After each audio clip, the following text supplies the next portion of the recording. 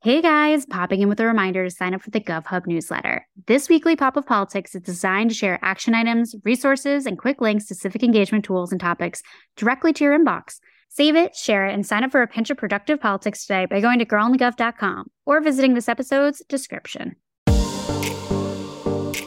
Welcome to Girl on the Gov, the podcast, where our goal is to make politics more accessible and less intimidating. The show features an interview with an expert in the political field, walking us through the many cues we have about politics, civics, government, and more. By providing civic education in the places we are, on our phones, and in the language we speak. And yes, we know we say like a lot.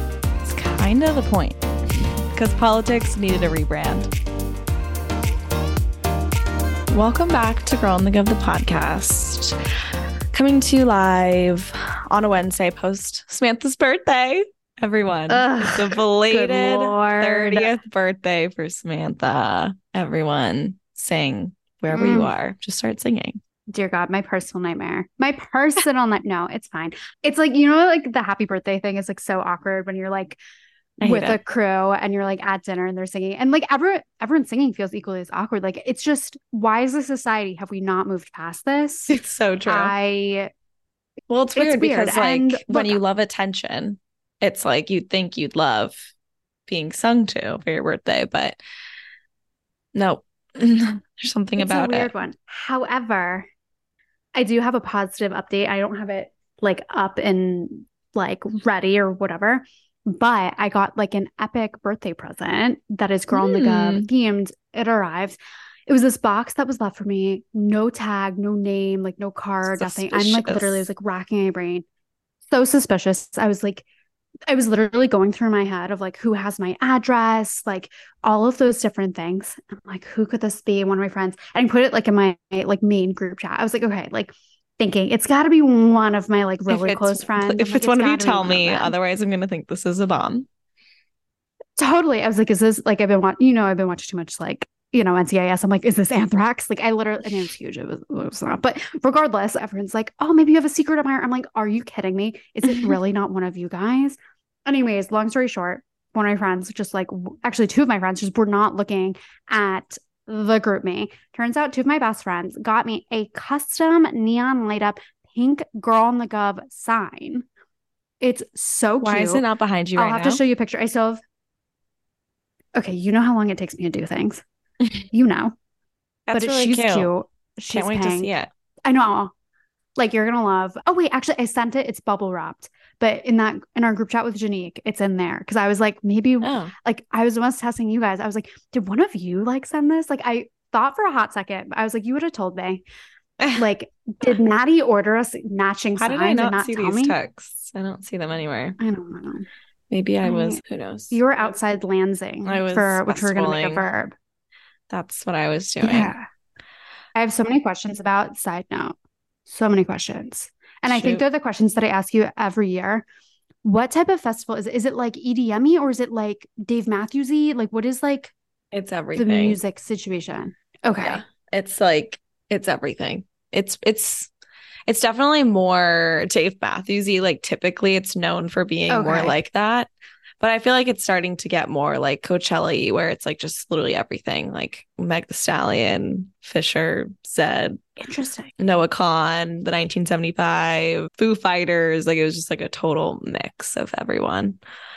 Wow, that like literally is the kitchen sink. I mean, like all iconic people, but just like this genre, that genre. I mean, so many people do crossovers these days in terms of like collabs and music. I feel like. Yeah, that stuff is like so. I feel like evolving, everyone has like diverse tastes these days. Like I truly like love all different genres of music, so it's great. You never are country perfectly. Though, honestly. It's never country at like either. No, I do love country, but it's actually like kind of weird that like country stays in its own like social sector, whereas like I feel like it's starting to become more liked by different everyone. So it's like.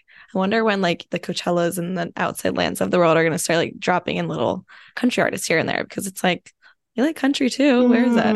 Why does it have to only be fucking Stagecoach or whatever? That is interesting because I was going to say like au contraire is like there have been a lot of crossovers, especially between like Like there's like hip hop country, like there's kind of like a crossover there and some rap country there is mashups that starting I've to be seen in recent crossover. years, Diplo which is like, touching country all the time. yeah, I think there's a Loud Luxury remix too. You know, like there's a lot of like interesting crossover, but you're right, it hasn't gone into like the festival I know. I was actually situation thinking about that. yet. Huh. So we'll see. Well, I have a comment. And then, of course, we have to get into our episode. Oh, Unwell, unwell. which is what you are right now. That's what I am right now. I'm not feeling good today, but no, unwell. Alex Cooper drops her new. Has she really like labeled it yet? It's like a media company, talent agency. I don't know if we fully know what it is yet, or really what the girlies like Alex Earl and the Yeah. other girl are even doing. If they're like new podcast hosts or if they're like business partners. I don't know. But if it's a growing roster of podcasts, I can only suggest one really, really important one, and that's Girl on the Go, the podcast. I mean, Alex Cooper has really made it a priority of hers to talk about voting around election time and making sure people are well rounded. And I just feel like, you know, a political podcast for the girlies would be a perfect addition to the Unwell roster squad. I mean, look, you are preaching to the choir, the tone deaf choir, of course, because, you know, woof. But like, we have been called to call her daddy of political podcasts before. We've so literally been called that. I mean, that's not a lie. We can pull up the screenshot. We've gotten some reviews. We've got some DMs. I see this is why I add things, I screenshot everything and I put them into little folders. And that is why I have over 10,000 screenshots on my phone. But here's the thing. We've not only been called that, but where I really see the connection is with the fact that Ambiguous Organization by Alex Cooper is called Unwell. And what this country is in our state of civic engagement, we're unwell. We are unwell in terms of the amount of civic action and civic engagement that's going on in this country. And look, if you're here already, you know, you've run into it, you're a part of changing it. Thank you for being here. And obviously getting your friends involved and engaged too. But we have a lot of work to do. This is like such a long game, as we always say. But let's take us from unwell to well in the civic engagement space. 100%. I feel like I'm standing on a little bit of a soapbox. Everyone wants to know more about politics, but don't know where to start. We are that starting place, and we want to get in front of more people and help more people step into their political power, get civically engaged, and do it in a fun, digestible, and relatable way. And that's who we are, and we need to be on the Unwell roster. We're just doing a quick pitch right now, okay? And we're going to try and get in front of Alex Cooper. So if you know her, let us know and send this her way. But, you know what that just reminded me of is the TikTok sound that's like, why don't you just call Taylor up? Call Taylor it's up. Like that Kris Jenner girl. Yeah, just no, but we have an episode today. It is a interesting one, of course, because what else do we do except push out interesting content, but also a topic that we have not yet covered, not yet touched, and we are super excited to do so with an amazing guest. Amazing. You guys know that we love CAP. We love Center for American Progress. We do a lot of collabs with them. We have our friend Mia on this week, and we are talking about disability justice. We haven't touched this subject yet, like Maddie said, and this is a really good starting point for this conversation. What is disability justice? What are disability rights? What's the ADA? How does that apply? What needs to go on to improve policy? This is the starting point. Mia walks us through so many questions with such grace and kindness, and super excited for you guys to dive in. She is the Director of Disability Initiatives at CAP. So without further ado, here's Mia. All right, let's get into it. Welcome to the show, Mia. We are so excited to have you. This is going to be a blast. Yes. Thank you so much for having me. I'm really excited to get down into this. Yeah. So much to talk about. And also, of course, like, I mean, a CAP person, please. We love you guys.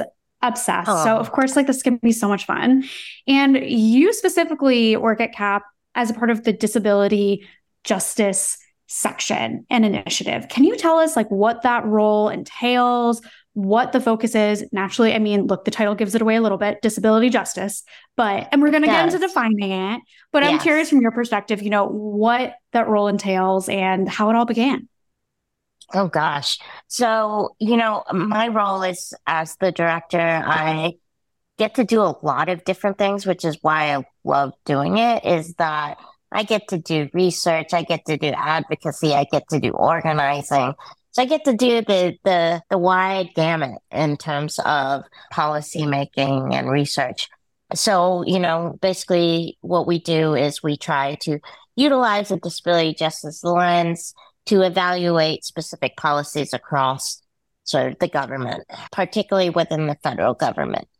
And so what we do is we'll get some type of policy or issue that we will either get from the disability community or that we'll get from somebody from the White House or on the Hill, and we'll look at it and sort of take it apart piece by piece and start thinking, okay, who does this actually impact?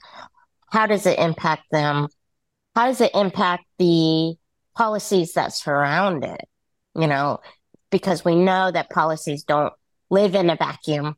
Right. It would be great if they did, but they don't. They impact so many other different policies and issues on the ground. And so what we do is we try to pull all of that together and then start piecing together sort of like, what are the things that can either improve or take over this policy? Because sometimes we want to improve it. Sometimes we want to just completely overhaul it. And sometimes that depends on what's going on the Hill, on whether which strategy we try to take. But that's in general what we try to do. Then we put together, a piece, either an article or a report. And we try to also do interviews across the community and say, hey, we've seen this issue happen, or we've gotten this bump from the Hill. What are your experiences with this specific policy? And then we try to utilize both, quantitative and qualitative analysis to develop our own set of policies that we then send back up to the Hill, to the White House, and to partner organizations to talk about what we think should happen. That's totally awesome. Well, I'm glad to hear that in so many dynamics, but it's fine because I was just stalking GovTrack, which is like my daily thing. Gotta see what's like rolling. I was making fun of National Blueberry Month, which is just in a totally different direction a moment ago, but it is so interesting to read through those bills. And sometimes I'm looking at the summaries and I'm like, well, that sounds pretty reasonable. But then I know, without necessarily, I can't be an expert in every issue. None of us are necessarily, but like I look at that, I'm like, yeah, but like, what does that impact? Like, what exists in this sphere? Like, exactly. I know, and there's certain ones you read and you're like, I know I'm missing something. Like, I'm absolutely missing something. Yes. So I'm glad you guys are filling in the gaps and like coloring within the lines to sort of paint that picture for people and for policymakers, because it's hard to sort of know, like you said, like nothing exists in a vacuum, policy doesn't. So gotta sort of make those figures somehow. And to sort of this larger conversation though, I'm curious how you got into this work, what that origin story is, what made you say like, you know what, political advocacy, like this is it, like I'm rolling. Oh my gosh, I had no interest in politics. I had no interest in doing disability work at all, which is ironic. I am a disabled person. But I didn't want to get pigeonholed or feel pigeonholed, I guess, into one sort of area. And I kept on getting asked to do disability stuff all throughout my life. And I was like, no, I want to try this. I want to try this. But disability work has always just continuously pulled me back in. And I've gotten to the point where I've accepted it and I love it. But really, I grew up with a disability. I have osteogenesis imperfecta. It means I utilize a wheelchair. And, I grew up experiencing ableism, both structural and interpersonal. And so when I was growing up, my mom and my dad were extremely huge advocates for me. They would advocate for me in hospital settings, in schools. And so I had a great role model to see how that would look, particularly on an individual level. And so, I went to college and got a degree in sociology because I was really interested just how society worked and how it impacted individuals and communities. I knew I wanted to be of service to my community. I knew I wanted to do that type of work. And so that's something that my parents really instilled in me. And so I was looking and I decided social work was a great avenue to do something like that. And particularly as an individual who was in foster care and also orphanages and was adopted, all of that really impacted and colored the way that I saw life and society, and knew it was important to give service to your community, particularly for folks who are on the margins. And so I went to social work school. I went to UNC, Chapel Hill, go Tar Heels. And I was like, okay, I want to do child mental health advocacy. When I was starting to look for jobs, that I realized that I was again experiencing ableism because people didn't want to hire me. And I applied to over 100 jobs throughout the summer after I graduated. And I was panicking because all the students around me had already gotten jobs. And I was like, oh my gosh, I still don't have a job. And so I finally landed a job, ironically, in vocational rehabilitation services. So I got into that work and was working with individuals with mental health disabilities, helping them find jobs and accessing services in their communities. And so having just been a client, vocational rehabilitation services, I was like, I feel like I am probably the most qualified to be a counselor in here, right? Having experienced it on the other side. And I think it, gave me an interesting perspective to get to see the services on both sides, both providing it and receiving it. And I think that has really impacted the way that I do policy and understanding sort of the nuances and specific policies and how they can impact people on both sides of the spectrum and on both sides of the policy. And then, I had a friend of mine who was the previous director in this role come up to me and be like, knowing your background and the work that you've done, really want you to take over this role. Can you apply to this job? And so that's what I did. I fought it for a bit. I'm always resistant, no matter what it is, no matter how good it is for me. I was like, no, I can't do this job. I don't have the experience or the qualifications, etc. And I applied, and that's how I got into it.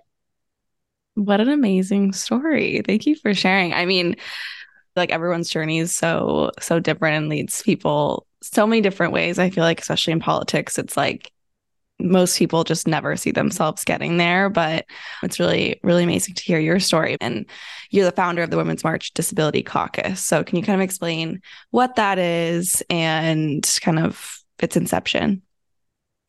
Yeah. So right around the time that I was starting to get kind of frustrated with, sort of made a commitment to myself that I was going to do more organizing. I'd done some protests and advocacy on the state level, sort of on my own time, but I, particularly after the 2020 election, I was like, which election was it? I'm sorry. 2016. 2016. Thank you. Honestly, everything seems like a time continuum and just a blur. And since we're like reliving 2020 for 2024 anyways, at this point, like, can't. Yeah. Anyway, right after that election, I was sitting in bed and I was just like, I need to do more. And so I committed to myself, literally sat there and was like, I'm going to do more community work. And so, I was trying to think, what are the things that I can do? Go volunteer at a nonprofit or something like that. And then I saw this post come up online that was talking about a women's march. And I was like, this seems like something that I could, get into. Totally. So originally I was like, oh, states are organizing to go up there. I could go and help my state out and, you know, do whatever they need me to do. And so I started emailing folks and wasn't getting a response, and it was because they were getting like thousands of emails and requests and stuff like that. So I hold nothing against them, and in fact, I'm friends with them now. But since I hadn't heard anybody from the state level, I was just like, man, I feel like I'm missing something. And so I was, continuing to look online, and I started seeing comments in the posts saying, "Hey, is this going to be accessible? Is this going to be accessible?" And I was like, man, I had been to protests, and I know how unsafe that they can feel. Right. When you're sitting in a wheelchair, everybody is extremely high. You basically have the view of everybody's butts. And so, people sometimes, particularly when it's crowded, they'll start pushing at one another. You can get tripped on. It just doesn't feel safe. And so I started contacting friends around me and being like, hey, I started noticing this issue. Are you interested in helping me work on this and building sort of a coalition? Because I knew, more people pushing back against folks who have more power is the way that you get things to change, right? Mm-hmm. And so I got a couple of friends that I knew who had disabilities who wanted to go to the Women's March that were like, yeah, let's organize our own thing. Let's figure out a way to make this accessible. And so once I had, 5, 6 people that were like gung-ho about it, I started sending out just email blasts to anybody that I could figure out had any connection to the Women's March. And I was persistent enough that I finally got somebody from Pennsylvania who was organizing. And she's like, yeah, I can connect you to the folks who are doing the national organizing. And I was like, great, wonderful. And that sort of began the work that we did for the Women's March. And I worked on that for 3 or 4 years, really pushing to ensure that disability was included, not only within Women's March, but in other organizations and movements. And so, I worked with things like Families Belong Together, March for Our Lives, March for Science, etc., trying to push and advocate for accessibility, like, ASL interpreting on stage, an ADA tent, seating, etc., across the board. Well, that was going to be my next question, was what sort of made or what makes like a protest or a march more accessible? Like, what are those points of contention? And I know that can be like such a large arch, but if there's maybe like the top 3 things that make something more accessible of that nature. My intention is not only to make it accessible, but inclusive. And what that actually means is having part of the speeches actually include disabled people, which a lot of people don't understand. They're like, oh yeah, we'll bring people with disabilities to the event and like we'll do these accessibility things, which technically they're supposed to be doing anyway. Mm-hmm. But, but then you're going like, okay, but do you have a disabled speaker coming to speak? Do you have somebody with a disability who has that lens, that has that range to talk about it? And they're like, oh, well, our programming is already set. Yeah. And I'm like, a classic. Well, is there a way to add somebody, etc. And so, it's a wide span of things. It's ensuring that there's somebody that people can feel like they're being seen at an event, to things like the more obvious, accessible seating. So we try and mark out a space that doesn't get super clustered and have a bunch of people who are standing where people who are sitting can't see. Does it have ASL interpreting? What's the weather going to be like? A lot of people don't think about that, you know? So you have to think about cooling. You have to think about keeping people warm. You have to think about sunscreen. We have tons of people who can't regulate their body temperature. So how do we deal with that? And then we have the communication component. Do we have audio description for blind people? Audio description is basically stating, hey, this person is getting on stage. This is what's happening on stage. This is what's happening during the event. Then we have the ASL interpreting. But lastly, you know, there's other things like we try to have an emergency kit near the ADA seating area. We try to have, you know, water, juice for folks who have diabetes or issues with sugar. We try to have masks, particularly during this pandemic. We try to have all sorts of things in order to ensure that people can feel comfortable in the space provided to them. Mm-hmm. Yeah, no, that's an interesting snapshot and an important one. Well, we want to get into kind of defining some terms. We're going to start with the disability justice realm of things. Can we just ask that? Like, what is disability justice really? That is a great question. So disability justice was created by disabled people of color who also identified as LGBTQ, who had experienced what the ADA and disability rights movement was, and were stating that they weren't seeing their issues being talked about and being addressed. It was developed by folks like Mia Mingus, and they created this sort of structure, or this foundation of principles that stated that disabled people's issues were intersecting with other issues, and that we needed to fully encompass that to address the issues that many disabled people face, right?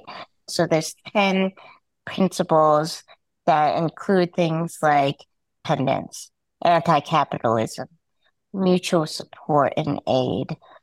And it's about supporting one another to create cross-disability solidarity in developing a world that is anti-ableist, anti-racist, you know, inclusive of all LGBTQ principles, etc. And so what we try to do through DJI is that we know that policy is only a small part of disability justice. You know, a lot of disability justice is informal sort of connectedness in communities. And policy is a tiny chunk in there. And so what we do is we try to utilize a lens to develop specific policies that coordinate with those values. That makes sense. That is like the actually perfect definition. So if there's Webster's dictionary wants to figure that out, have a little addendum, we've got it right for them. So amazing. There is another question though to this conversation that I'm curious, and it's definitely one that we got when we were asking our audience, what questions do you guys have on this topic? And they were curious as to like what the difference is between disability rights and disability justice. Like is there a difference? Is there sort of the line in the sand? What does that look like?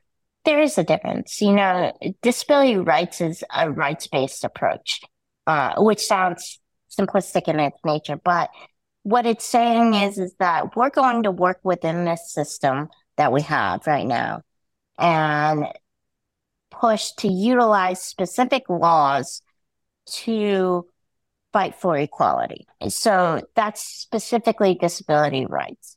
And so what disability justice does is say, we don't have to just utilize the current structures that we have.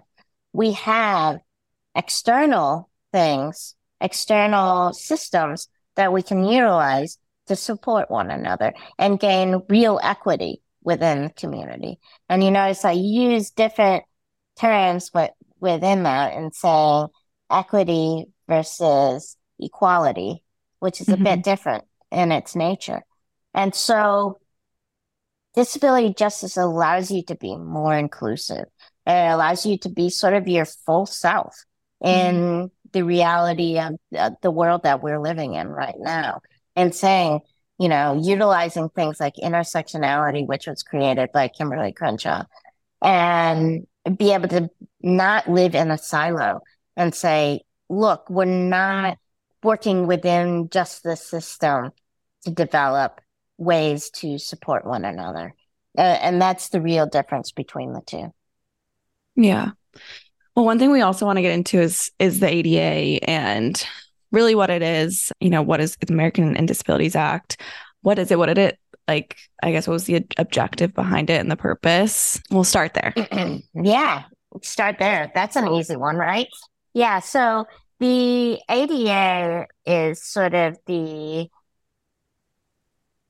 after, so we first had the Rehabilitation Act, which was developed by a group of individuals who were coming back from the Vietnam War.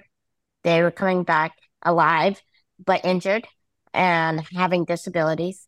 And they wanted to be in their communities, right? They had gotten a chance to see what it was like on the other side as non-disabled people. And they were coming back treated as disabled people and realizing that that was not what they wanted.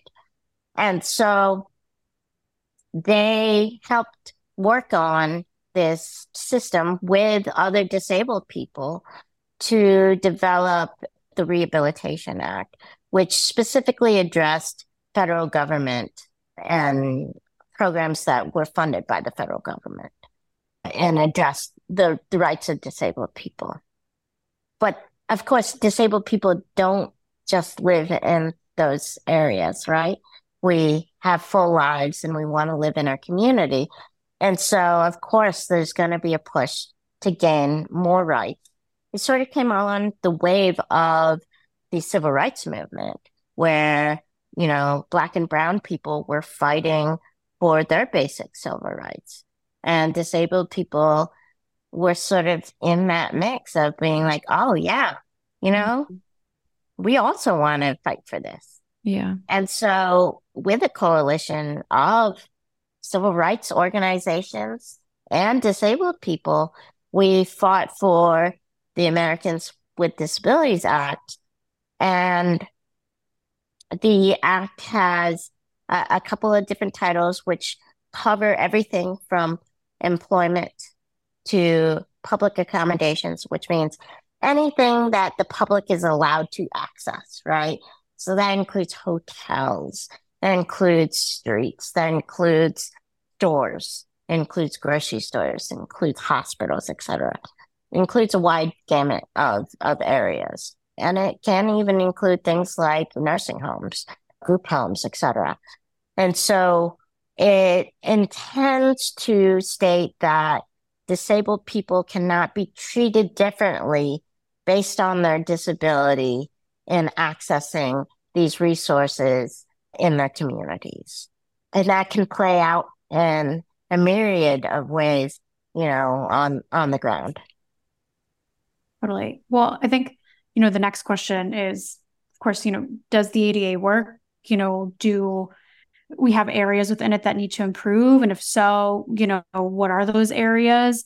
I mean, I think anything that's policy related is always a moving target and evolving. And so is this world. So of course, got to keep up with that. But I'm curious from your perspective, like, has it been an effective piece of legislation? And also to, where does it need to improve?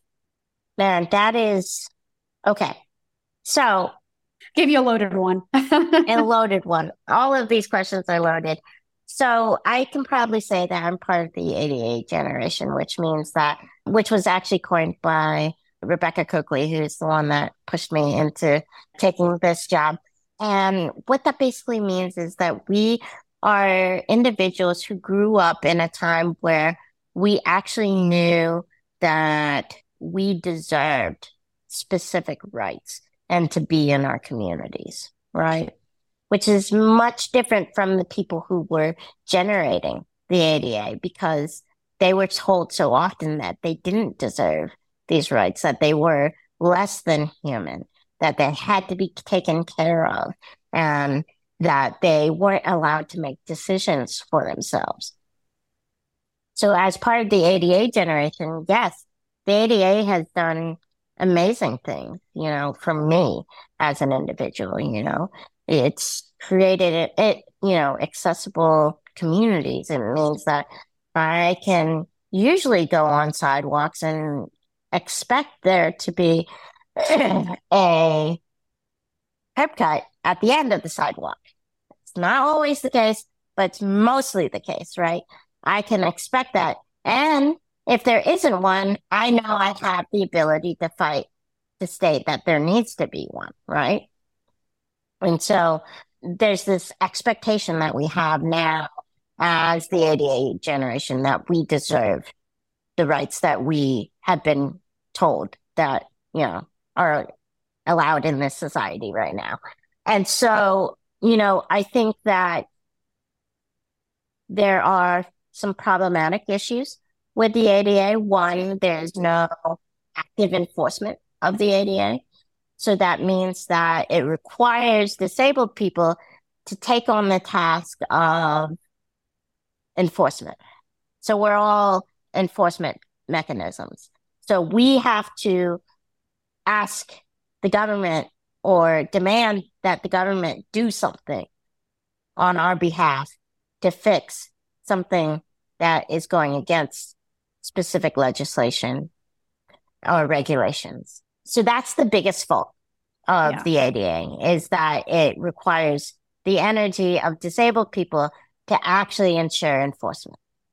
I was so curious about that because my mom is now decently wheelchair bound, and we were staying in a hotel last year that was not wheelchair accessible, which we didn't know in advance. Long story short, fire alarm went off. We didn't have a choice. It was the only thing open at 1 a.m. Like, what are you going to do?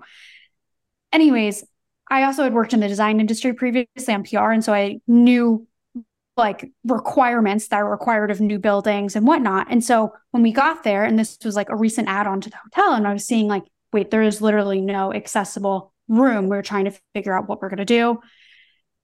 Again, long story, but I was thinking about it. I was but who is enforcing this? This is requiring us, happy to do it, to report this somewhere. And I'm okay, but what is that mechanism? And I never really figured what that answer was. I never really got anywhere with it. And so this definitely sheds a lot of light on it of you have to be essentially your own police person, which is really unfair. And it's sort of I'm curious, I'm going to guess the answer is funding, but what the reason is for no enforcement structure or nothing that exists to be okay, we need to make sure that this happens. If you buy a house where you want to do renovations, you have to get the home, inspected.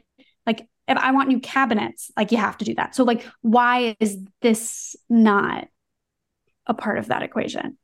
Okay, a couple of things. One, I'd like to challenge you on stating that your mom's wheelchair bound.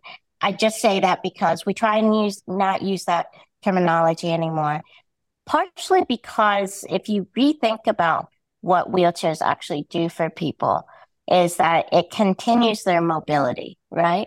It actually helps us get out and into the public in the ways that we wouldn't be able to if we didn't have wheelchairs. So we actually see wheelchairs as a freedom mechanism, because if it wasn't available for your mom, unfortunately, she would likely be at home, right? She'd likely be in bed or on the couch or something like that.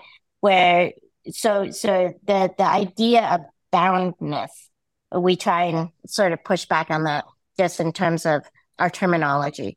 But in terms of the issues that you face, I am so sorry that you face that. I know that is an issue that all of us face. I just went to a hotel and they contacted me. I'm lucky enough that I have a big enough sort of talking space where people will amplify a lot of the things I say. So, the hotel, actually, contacted me back as soon as I posted about the issue. I did not realize that was going to go as viral as it did.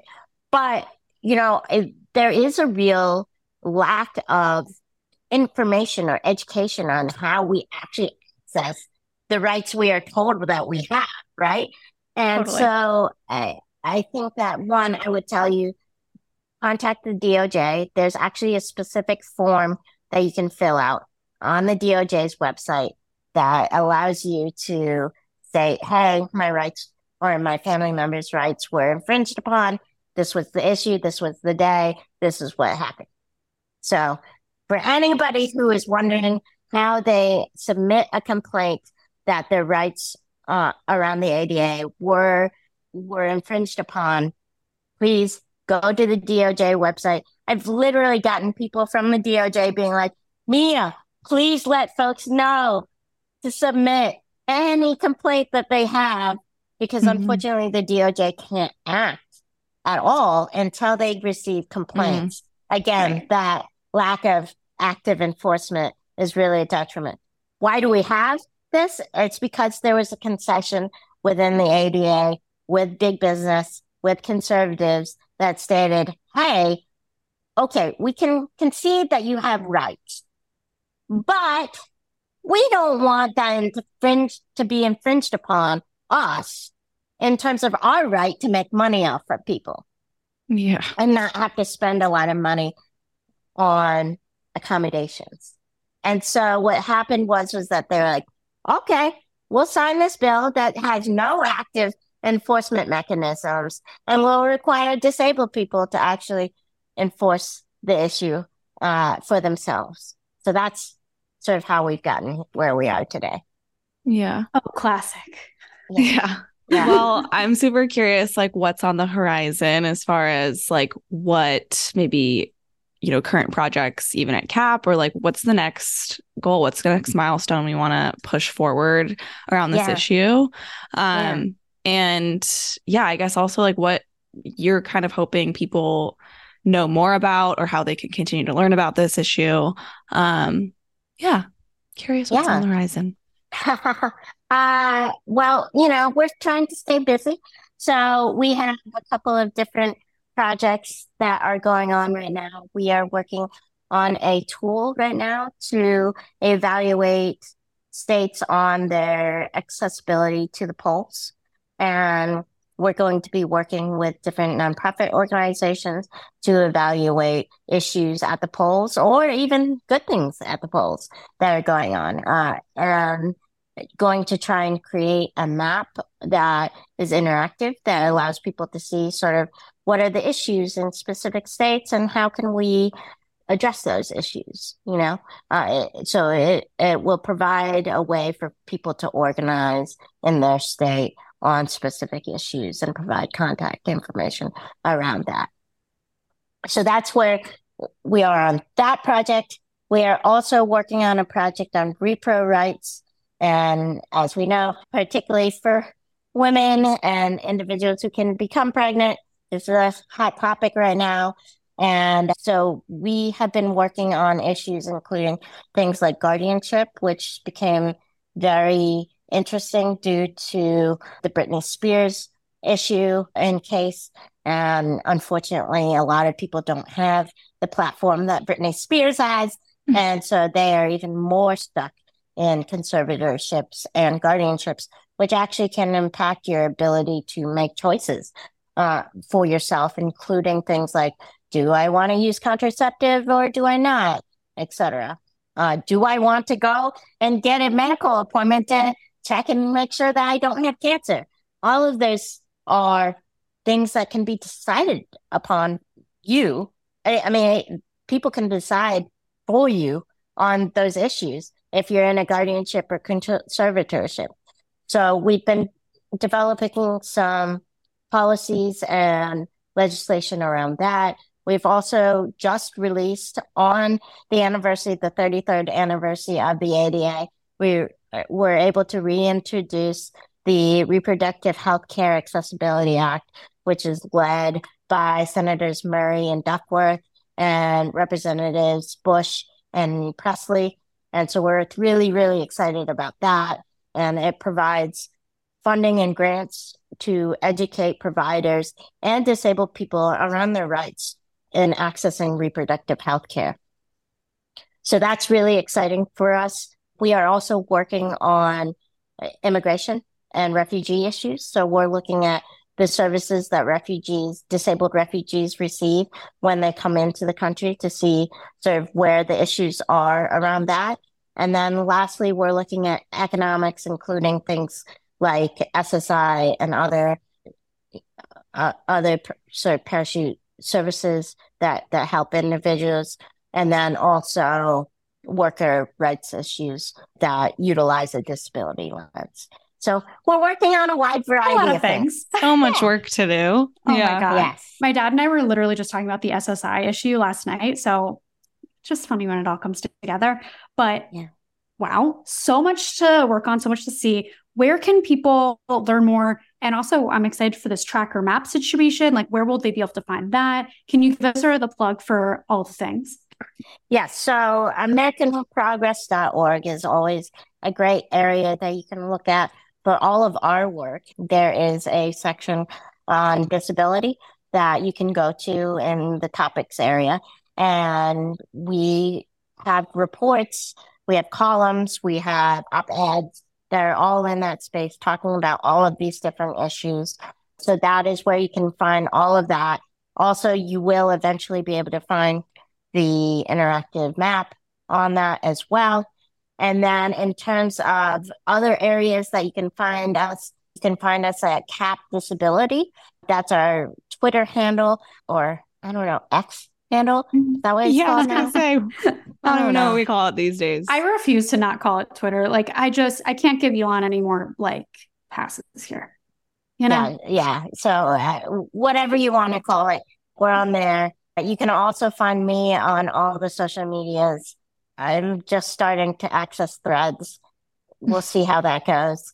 But you can find me at Seemiaroll. It's SEEMIAROLL. Pretty simple. And you can see all my hot takes, all my bad takes, and see what I'm rolling on through currently. Love it. Well, thank you so much for giving us this run through. It was really important. And we'll be sure to have you back on soon, hopefully. No, I really, really enjoyed this conversation, and I'm always happy to come on. Yay. Thank you. No, thank you.